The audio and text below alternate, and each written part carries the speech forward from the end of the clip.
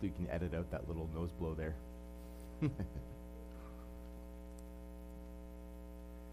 Okay, let's pray again together.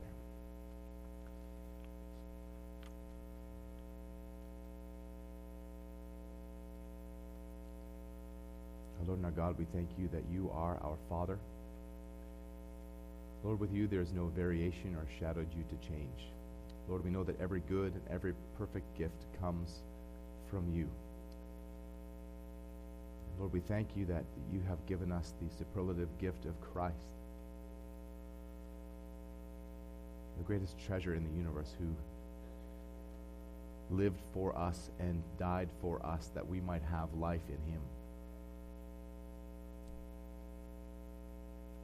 Father, we thank you that you've given us the Holy Spirit, who has given us the gift of regeneration, and Lord, who indwells us and who is the seal of our salvation. And Lord, we thank you that in your Spirit you have also given us gifts with which we are to serve you, to build up the body. Lord, I pray that as we look at this passage of Scripture, these gifts, Father, that you would help us to understand correctly what they are.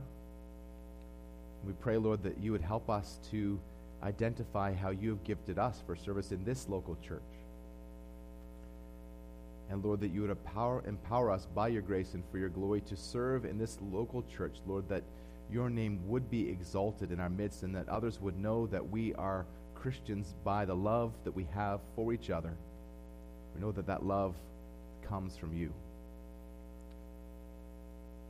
And so, Lord, we thank you that we can come to you and boldly ask for these things.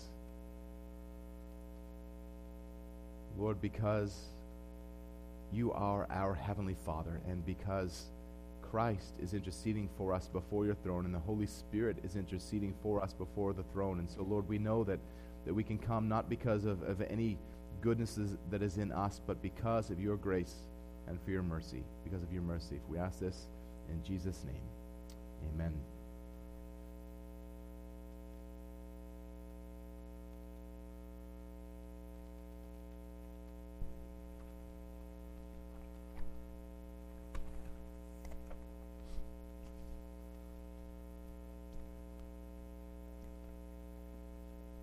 Does anybody here enjoy doing puzzles? Have you ever tried one of those really challenging 1,000-piece puzzles? When I was a child, puzzles were one of my favorite rainy day activities. It would keep me busy for hours. I would prop up the box in front of me so that I always knew what the puzzle was supposed to look like. And I really love puzzles with lots of bright colors. And what I would do is first I would find the four corner pieces, and I would lay them out, and then I would find all the edge pieces, and I would build the border around the puzzle, and then it was sort of a sense of satisfaction that I would find is, okay, I've got the border, and now I'd start putting together the guts of the puzzle. And it would take me hours to do these puzzles, and sometimes it would get frustrating as I looked for a particular piece, and it was usually a section of sky where there was all just that one hue of blue, and sometimes I'd try to find a piece that was close to fitting, and I would try to maybe just sort of jam it in there, but it wouldn't work. There's only one way that the puzzle is meant to go together, and if I forced it, I know that would damage that piece and the pieces around it. But then when I found that piece and I had a sense of satisfaction, and then when I finished the puzzle, I would marvel at this puzzle, and then I would break it all up and put it back in the box again. But sometimes church is like a puzzle. Some of you have a puzzled look on your faces right now. But first and most importantly, when you put together the puzzle, you need to keep the picture on the box in front of you. You need to keep the picture on the box in front of you. You need to keep your eyes on the Word of God so that you understand what the picture is supposed to look like.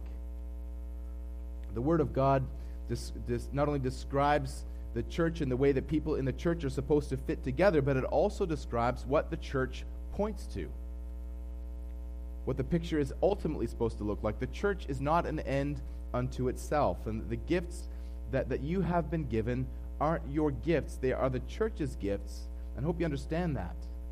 But because the church isn't an end unto itself, when you understand that the church exists for the glory of God, you understand that Jesus is the point. That Jesus is the point of your spiritual gifts. And our gifts have been given to serve Christ, the one who, though he was in the form of God, did not count equality with God a thing to be grasped, but emptied himself. He emptied himself, taking the form of a servant, being born in the likeness of men, and being found in human form. He humbled himself by becoming obedient to the point of death, even death on the cross. So we serve in the gifting that God has given us because we have a God who served us. A God who didn't come, even if Christ had come as a supreme king and omnipotent of the world in a human sense, then he would have been totally condescending. But he came not as a king, he came as a lowliest form of servant and humbled himself even to the point of death. So we serve because Christ served us. And because no service for Christ was too lowly or too humble, no sacrifice is too great for us because of Christ's service to us. And so love for Christ and for his church is our motivation for using the gifts that we've been given. And if you don't keep the picture on the front of the box, if you don't keep in mind what Scripture says about the church, then you wouldn't naturally draw that conclusion. You would do things the way the world does. And also, most people like puzzles with lots of colors, like I did when I was a kid. But imagine a puzzle that was all sky. It'd be boring. But you can actually get puzzles that are all one color. I'm not sure why you'd want to do that. It seems about as exciting as sitting and watching your toenails grow. But I guess some people enjoy that sort of thing. But it's for me, and for most people, I think that it's the variety of the colors and the shapes that make the puzzle enjoyable, make it fun. But in the church, everyone shouldn't be the same. The church should be made up of all different kinds of people, different ages and different genders and different races and socioeconomic status and different backgrounds and interests. So the church gathers as a diverse group of people. But think about that day when we are all gathered together before the throne of God, when there's a multitude that no one could number is gathered from every nation and tribe and language, are gathered before the throne of the Lamb and crying out together with a loud voice. Salvation belongs to our God who sits on the throne and to the Lamb, Revelation 7, 9 and 10. The church isn't a finished product. It is a foretaste of the finished product. And so each church is a foretaste of that glorious day. And only Jesus Christ could build a puzzle like that. Only he could bring together such a diverse group of people like that. He died for a diverse group of people like that. And so we should strive for diversity because it brings glory to him. And so there's a diversity of gifts that the Lord has put together in the church so that we could serve together. And we all fit in different ways, and the finished product is glorious. But not only that, there's only one way for the puzzle pieces to fit together correctly.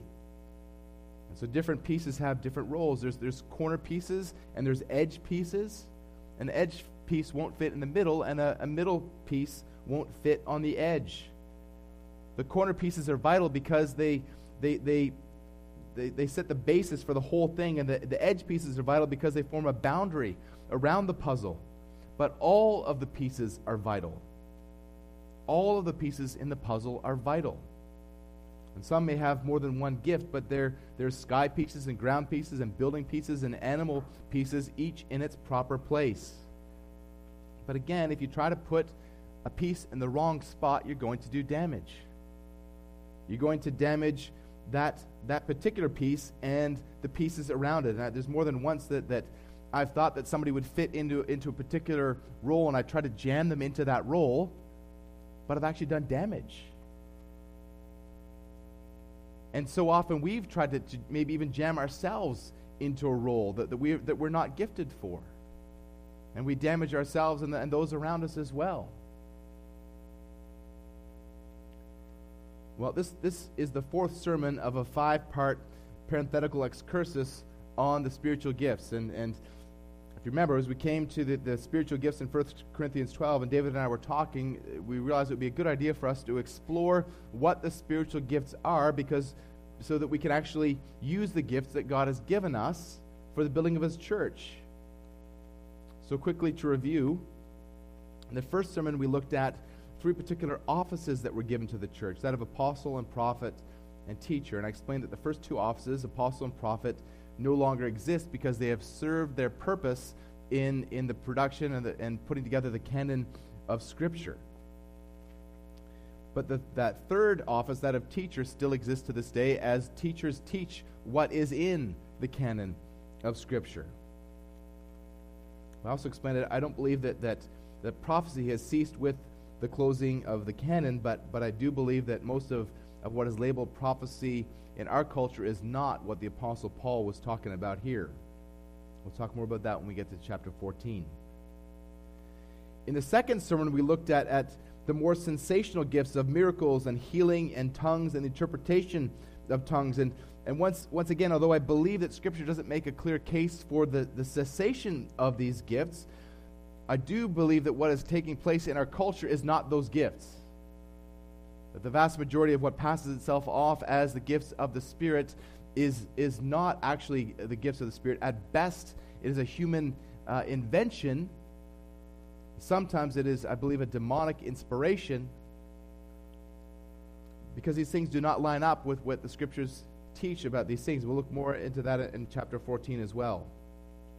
In the third week, we looked at the gifts of helping, administration, wisdom, knowledge, and faith, the gifts that few would question exist today, and no one in the right mind would question the church needs today. This morning, we're going to look at 5 more spiritual gifts. There's going to be, again, with these things, this list that we're looking at, it's not comprehensive. There's other gifts that are not really directly on this list, but there's also a lot of overlap between the gifts, and a lot of them you might have more than one, but the beauty is in the way that those different pieces fit together. This morning we're going to look at the 13th, which is distinguishing between spirits, and the 14th is exhortation, 15 giving, 16 leadership, and 17 acts of mercy. And again, I believe that they all continue, but perhaps not to the extent that they should. Most of these are going to come from Romans chapter 12, which, as we saw when I read it, is a parallel passage from 1 Corinthians chapter 12. And Paul says that we're not to think of ourselves more highly than we ought to think, but with sober judgment according to the measure of faith that we've been given. So you can see there that we've all been given the gift of faith, but to varying degrees. And like in 1 Corinthians 12, Paul says here that there's many members in the body of Christ, but we don't all have the same function, yet we are all one body in Christ. Before we look at Paul's list from Romans, we're going to have one more gift to examine from 1 Corinthians, from that of distinguishing between spirits. Paul says in 1 Corinthians 12:10, to another is given the ability to distinguish between spirits. And Wayne Grudem defines this gift as a special ability to recognize the influence of the Holy Spirit or of demonic spirits in a person. And to this I would add that possibly the ability to be able to determine whether a person is merely operating in a fleshly way. Now clearly this gift was needed in Corinth. In 1 Corinthians 12, verses 2 and 3, Paul says that you know that when you were pagans, you were led astray by mute idols, however you were led. Therefore, I want you to understand that no one speaking in the Spirit of God ever says Jesus is accursed, and no one can say Jesus is Lord except in the Holy Spirit. And we looked at this a few weeks ago. Explained that to determine whether this is the Holy Spirit is operating, it's not just a matter of saying the words Jesus is Lord. Jesus actually has to be your Lord. In Matthew 7, verses 21 to 23, Jesus says that there's going to be many workers of lawlessness who will come to him and say, Lord, Lord. They'll actually use the word. They will say to Jesus, Lord, but they might even do mighty works in his name, only to hear from Jesus, I never knew you. Depart from me. What was happening in Corinth is that people were doing all kinds of crazy things that they claimed to be the work of the Holy Spirit. They were doing things that were the exact opposite of the orderly worship that God requires. And many in the church were holding sinful attitudes towards each other. I think that should probably sound familiar to you, because it could be an accurate description of many churches today with all the craziness that gets passed off as worship. You have people who claim to be operating in the gifts of the Spirit who do not portray the fruit of the Spirit. There's people who have natural talents that they look like spiritual gifts. There's people that are naturally charismatic in the sense of the kind of personality that draws people to themselves. And they can do that, and they can actually lead people, but it can just be a fleshly, natural ability. And some of these people who are at best human imposters, but in some cases, they're actually demonically inspired. And there's many large ministries, large popular ministries on television, and I it's not going to be popular, but I don't think it's a stretch to say that these men are satanic, because they are spreading lies and calling it the gospel. Well, the main test in order to be able to distinguish between spirits is what they say and what they do. What they say and what they do. And if either what they say or what they do does not line up with Scripture, well, guess what? You're talking about a different spirit. It is not the Holy Spirit that's in operation here. And that doesn't mean that the person needs to be perfectly walking in obedience all the time, but it's the question is their life characterized by saying and doing the things in God's Word? Well, it certainly makes sense that God's Word would be called into question, because that's Satan's main tactic. Satan's main tactic is to question the Word of God. We'll look at this when we look at the fall of man in our study after the service. In Genesis 3, he planted the seed of doubt in Eve's heart with the words, did God actually say, in Genesis 3:1. And then in verse 4, it came to actually an open denial of the Word of God when God had said, you will not, or when God had said, if you eat of the fruit of the knowledge of the tree of the knowledge of good and evil, you will die. But then Satan contradicted that and said, you will not surely die. It was an out-and-out lie. Satan used the same tactic when he tempted Jesus in the wilderness in Matthew 4, by pulling passages out of context in order to tempt Jesus. But just think for a moment about the foolishness of Satan's pride to tempt Jesus, who is the Word of God incarnate, with the Word of God. When Jesus wielded the Word, the sword of the Spirit, with perfect precision, and he cut down every one of Satan's lies with the words, it is written. It is written. And there's a valuable lesson there for us as well, because in order for us to be able to recognize satanic influences and to withstand the wiles of Satan, we need to be skilled with the Word of God. Satan does not come with horns and a pitchfork. He comes disguised as an angel of light, 2 Corinthians 11:14. Well, the Apostle Paul was one who clearly had this gift to be able to distinguish between spirits. He was able to recognize Bar-Jesus as the son of the devil in Acts 13:10. Or think about the slave girl in Acts 16 who actually followed Paul around Philippi, saying, these men are servants of the Most High God who proclaim to you the way of salvation. this was a girl who was possessed by a demon and was actually speaking the truth, that Paul was a servant of the Most High, and he was proclaiming the way of salvation. So how did Paul know that the words that she had came through an evil spirit? Because she was involved in divination, in fortune telling, and in talking to spirits, which the scripture says is not supposed to happen. So Paul knew that this was demonic, that this was not the Holy Spirit. He had the gift to distinguish between spirits. He saw that this was a demon, and he cast the demon out of her, and he ended up in prison for it. I believe one of the greatest dangers in the church is those who claim to be servants of God but are false teachers. Paul warned the Ephesian elders in Acts 20, 30, and 31 to be alert, because he said that men would rise up from their own number who would speak twisted things. And John warned his readers in 1 John 4, 1-3 to test the spirits, for many false prophets, he says, have gone into the world. And in 2 Peter 2, 1-3, Peter warned his readers that false teachers would be among them in the church, and they would bring in destructive heresies. If that was true then, it is certainly true today. Times haven't changed. We need to be discerning. We need to be able to distinguish between spirits. We need to be able to examine what people are saying and how they are living in order to determine whether they are of God or of themselves or of the devil. We need to know the Word of God so that we can identify false teachers through their words and their deeds. So false teachers are either knowingly or unwittingly tools of Satan sent to deceive. And so we need to exercise biblical discernment. The time is coming, Jesus says, when false Christs and false prophets will arise and perform signs and wonders to lead astray, if possible, the elect. Mark 13:22. So we need to know our Bibles. It's going to be people that are uniquely gifted in order to be able to identify these things.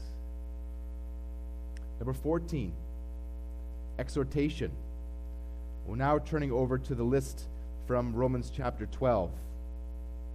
And the list is given specifically there in verses 6-8. Paul says in verse 6, having gifts that differ according to the grace given to us, let us use them. And then in verse 8 he says, the one who exhorts in his exhortation. Now the Greek word that's translated there, exhortation, is parakaleo, from kaleo, which means to call, and para, alongside. So it means to call alongside, call to one side. What a great description of what the Apostle Paul has in mind here. The picture of coming alongside a brother or a sister and uplifting them through your words or your actions. Now there's two aspects of this gift. The first is reflected in most good English translations, the word being to exhort. The other is reflected in the NIV, to encourage. And this word to exhort sums up the ability to come alongside someone and to lift them up. And this could be in the form of reminding someone to press on in their service to the Lord, to someone who is getting tired and struggling and being beaten down. And so someone who's gifted it with exhortation comes alongside them and encourages them in their walk. Now again, we're all called to do this. We're all called to encourage and to comfort one another. But there are people who are gifted in this way, and you know these kind of people. When they just come alongside you and you just feel so uplifted being around them. These are they're the ones who help people stay on the narrow path. They consider how to stir one another up to love and good words and to encourage one another, and all the more as you see the day drawing near. Hebrews 10, 24 and 25. That encouraging one another is the same Greek word. These are the people who comfort people. Again, it's the same word, in any affliction with the comfort that they have received from God. 2 Corinthians 1 verse 4. These people who are quick to identify the evidences of grace in somebody else and to go and point them out. And these are usually very humble people. Because quite often the faults in others are actually far more glaring than the evidences of grace in their life. And so we need to be intentional to look for the fruit of the Spirit in the lives of those around us. We need to be intentional to look for ways that people are serving in their spiritual gifts and to be able to encourage them.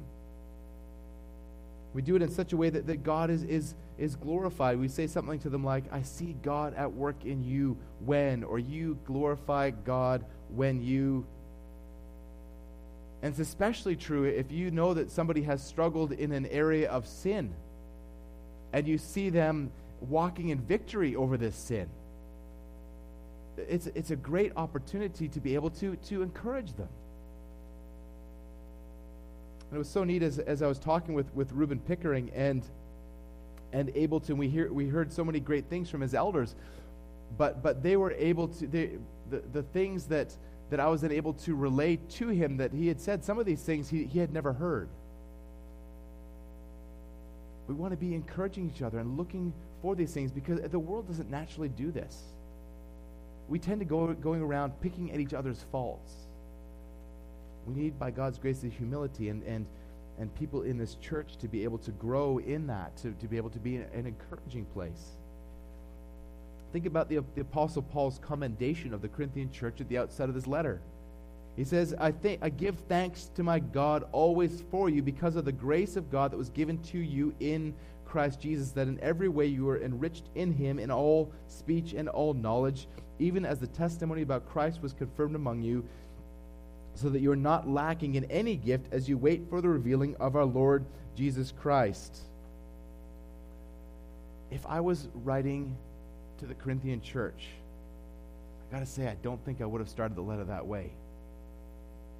He's actually praising them for being so gifted. And even when we see in 1 Corinthians 12 that those very gifts that they've been given, they're corrupting and twisting for their own benefit. But this is the Apostle Paul's humility. The Apostle Paul is looking for opportunities to glorify God by encouraging the Corinthian church. Barnabas, we're told in Acts 4:36, means son of encouragement. And so we see him living up to his name throughout the book of Acts. In Acts 11:23 and 24, when the Jerusalem church sent Barnabas to Antioch, we read that when he came and he saw the grace of God, he was glad, and he exhorted them all to remain faithful to the Lord with steadfast purpose. Do you see that? He came and he saw the grace of God. He saw the grace of God at work in the church there. May we have eyes to see that. It goes on, for he was a good man, full of the Holy Spirit and of faith, and a great many people were added to the Lord. So when people are encouraged, the church grows. Now, I say I don't think I'm gifted in this area, and probably several here would agree. But I can remember times that I've been able to encourage someone, and really they've been so blessed. There's just one example. There was a woman at my church in Louisville, and I just noticed that she was often serving kind of behind the scenes, and there was one woman there who had these literally she had these boils like all over her body, and she was kind of a difficult person to talk to. And she had some interesting characteristics and in her personality, and she was kind of a difficult person. But this girl Stacy, I noticed, would reach out to her and minister to her. And there was another woman in the church who was narcoleptic, and she had some pretty severe brain damage, and she would constantly fall asleep in the services. And part of Stacy's job was, if she fell asleep, she could actually go into seizures. And so Stacy would sit with her and wake her up so that she wouldn't have these seizures. And I noticed this for some time, and I just went up to Stacy and I said, Stacy, I just really want to praise God for the way that you serve in the church. And I identified a couple of things that I'd seen. And she just burst into tears. She said, you have no idea how much I needed to hear that right now. May we be the kind of people who are looking for those opportunities to encourage each other and to build each other up so that God is glorified. when we've cultivated humility and love, we're going to be better able to do this. So that even if you have to admonish somebody, even if they're offended with the content, they won't be offended by the delivery. They know that what you say is coming from the understanding that you love them and that you don't think that you're better than them. And I believe that we're growing in this as a church, but I do fear that in some regards the church has adopted my weakness in this area. And so I pray that the Lord would strengthen us as a church and give us this gift in abundance, that we would be the kind of people that are quicker to identify evidences of grace in one another than to notice their faults. Number 15, giving. Paul goes on in Romans 12:8. He says, to the one who contributes in generosity. I'm skipping ahead here because we've looked at some of these already. The one who contributes in generosity. Like so many of these gifts, we are all called to give. Paul says in 1 Corinthians 16:2, on the first day of every week, each of you is to put aside something and to store it up as he may prosper, so that there may be no collecting when I come. And 2 Corinthians 9:7, he said, each one must give as he has decided in his heart, not reluctantly or under compulsion, for God loves a cheerful giver. So we're all to make it a regular part of our worship when we come together to joyfully give to the work of the Lord in this local church. But there are some who are uniquely gifted in this area. They're particularly generous, and their giving goes beyond a regular offering. These are not always wealthy people. The Lord is not interested as much in the amount as in the heart of the person who is the giver. But these people, their giving is simply a greater proportion of their income than that of most. They're content, though, to keep it between them and the Lord, and so they receive great joy in being able to give. Now, I really have no idea in this church who gives how much, but I do know that this is a generous church. I know that many here must have the gift of giving because people here are giving on a level beyond that of many larger and more wealthy churches. It was such an encouragement on our Christmas Eve service as we took up an offering for our missionaries that this little church collected $900 to give to the Jutras family in Poland and to the Shane family in Mozambique. And both the Jutrases and the Shanes were extremely encouraged and blessed by the gifts that our church gave them. And it's the blessing of that even goes beyond just the money. It's they know that people here on the other side of the world love them and are praying for them and believe that what they're doing is important. And so they're encouraged as we seek to give. And so I've received an email from Pierre Jutras, and just a week ago I received an email from Nate, the money, because it had to go through the States and all the way to Mozambique. It finally arrived to them, and they just sent a really sweet email. I actually posted both of them on the bulletin board in the foyer. I would encourage you to read them. But these people are encouraged, and Nate in his email said, you know, they pray for our church every day. These missionaries in Mozambique pray for our church every day. I don't know about you, but that humbles me. May we have the kind of hearts that are praying for them every day. But what an encouragement to them and to us to be able to serve God. So I want to praise God for your generosity. Because, brothers and sisters, God is glorified in you. Number 16, leadership. Paul goes on in verse 8 to say, the one who leads with zeal. And that word that's used here means to rule or to direct or to be at the head of. It's used to describe the qualification of an elder in 1 Timothy 3:4 to manage his household well. And in 1 Timothy 5:17, it's translated rule. Paul says that the elders who rule well be considered worthy of double honor, especially those who labor in preaching and teaching. In 1 Thessalonians 5:12, it's translated, those who are over you. Where Paul says, we ask you, brothers, to respect those who labor among you and who are over you in the Lord and admonish you. Well, some people don't like the concept of somebody ruling or being over another person because they don't like to submit.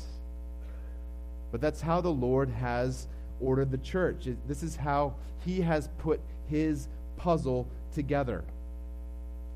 Now again, we all have different roles, but we're all equal, and all of our roles are equally important in the church. And so no one piece of the puzzle is more important than any other. That's true also in marriage.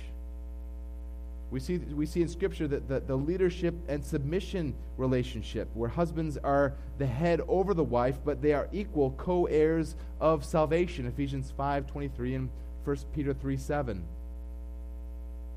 Some people think, wow, that's really backwards thinking. Well, in one sense it is backwards thinking because it goes all the way back. It goes back to creation, but it goes back even further still. It goes back to God himself. Because the headship submission is found in the Trinity, where God the Father, God the Son, and God the Holy Spirit are all equal. But each has a different role when it comes to relationships within the Godhead and creation, as the Son submits to the Father and glorifies him, and the Spirit proceeds from the Son and points to him. So it is not in any way demeaning to say that somebody has authority over you. And there are those who are gifted to lead in the church, and they're going to serve in different capacities. Whatever capacity they're serving in, God calls them to do so with zeal. So these people, God will enable them to serve humbly and selflessly and tirelessly in the church. And some are going to serve in offices of elder and deacon.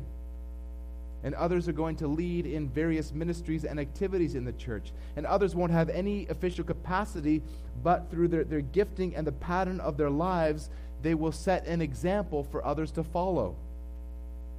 And they're going to be raising the bar of godly behavior and conversation, and others are going to be drawn to that and are going to follow their example. And so the Lord has gifted people in this church with the gift of leadership. Number 17, and this is the final one we're going to be looking at today, acts of mercy. Paul finishes his list of gifts in Romans 12:8 by saying that the one who does acts of mercy with cheerfulness.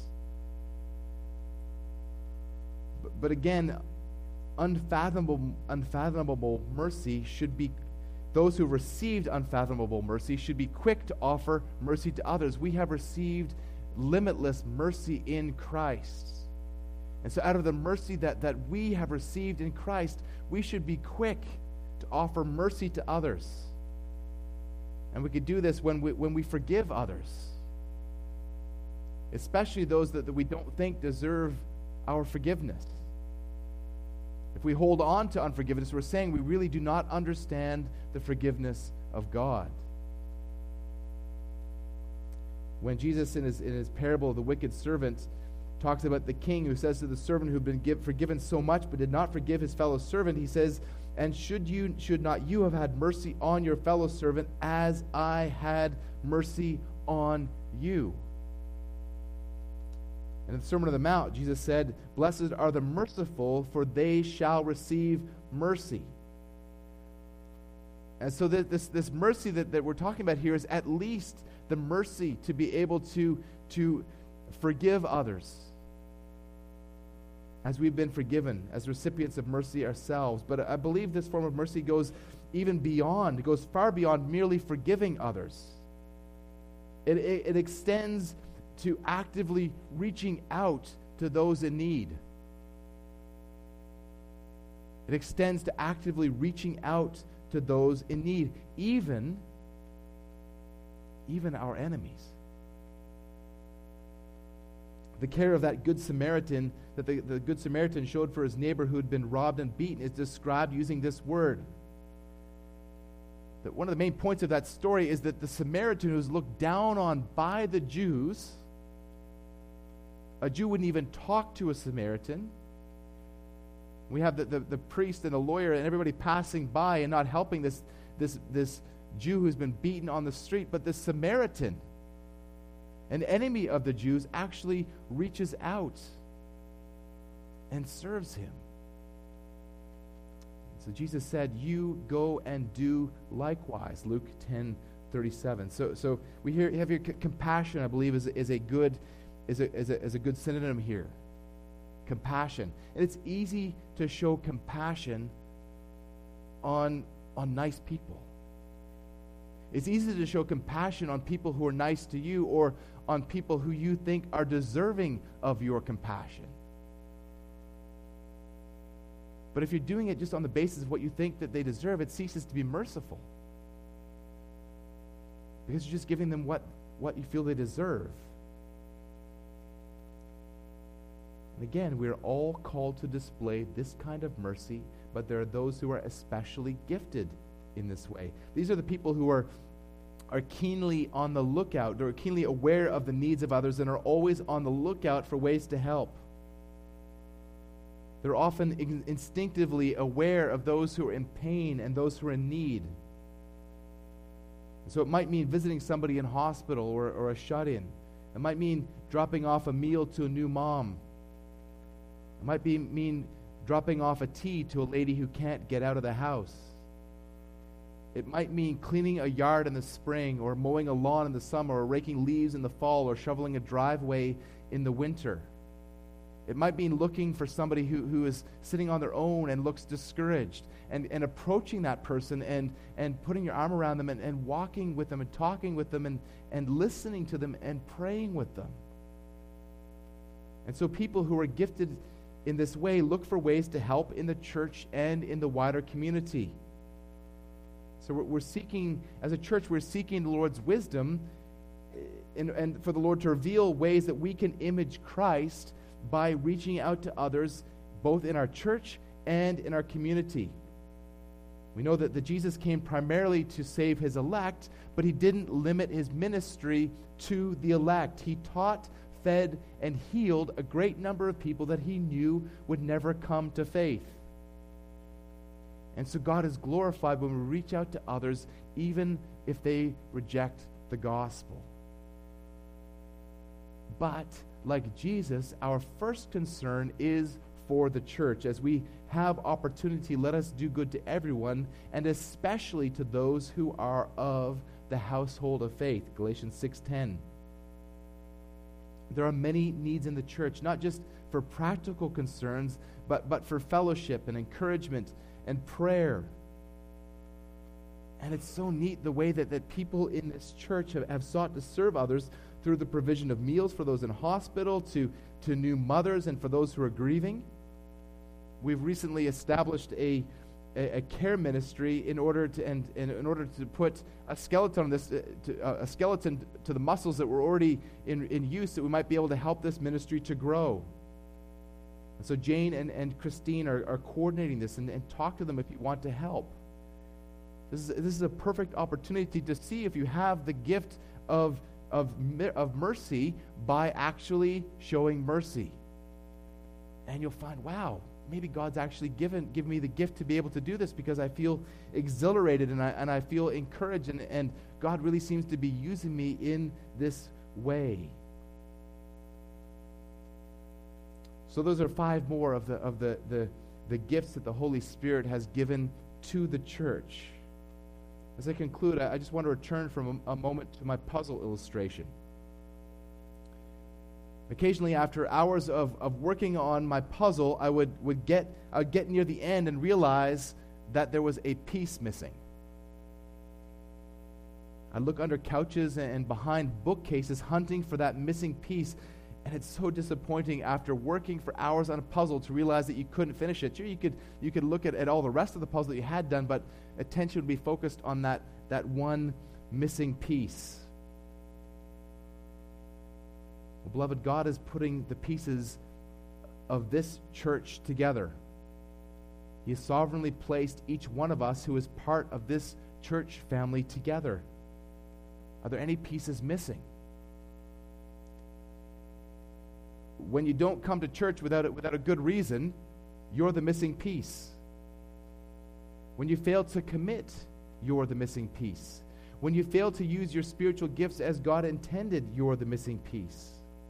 When you come to church without dealing with sin in your heart or with outstanding issues between you and others so that you can't serve in the strength that God provides, you are the missing piece.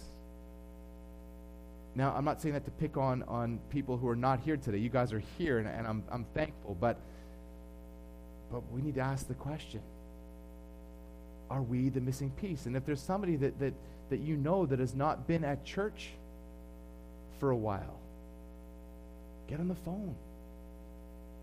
Give them a call. Ask them what's going on. Ask them if they're okay.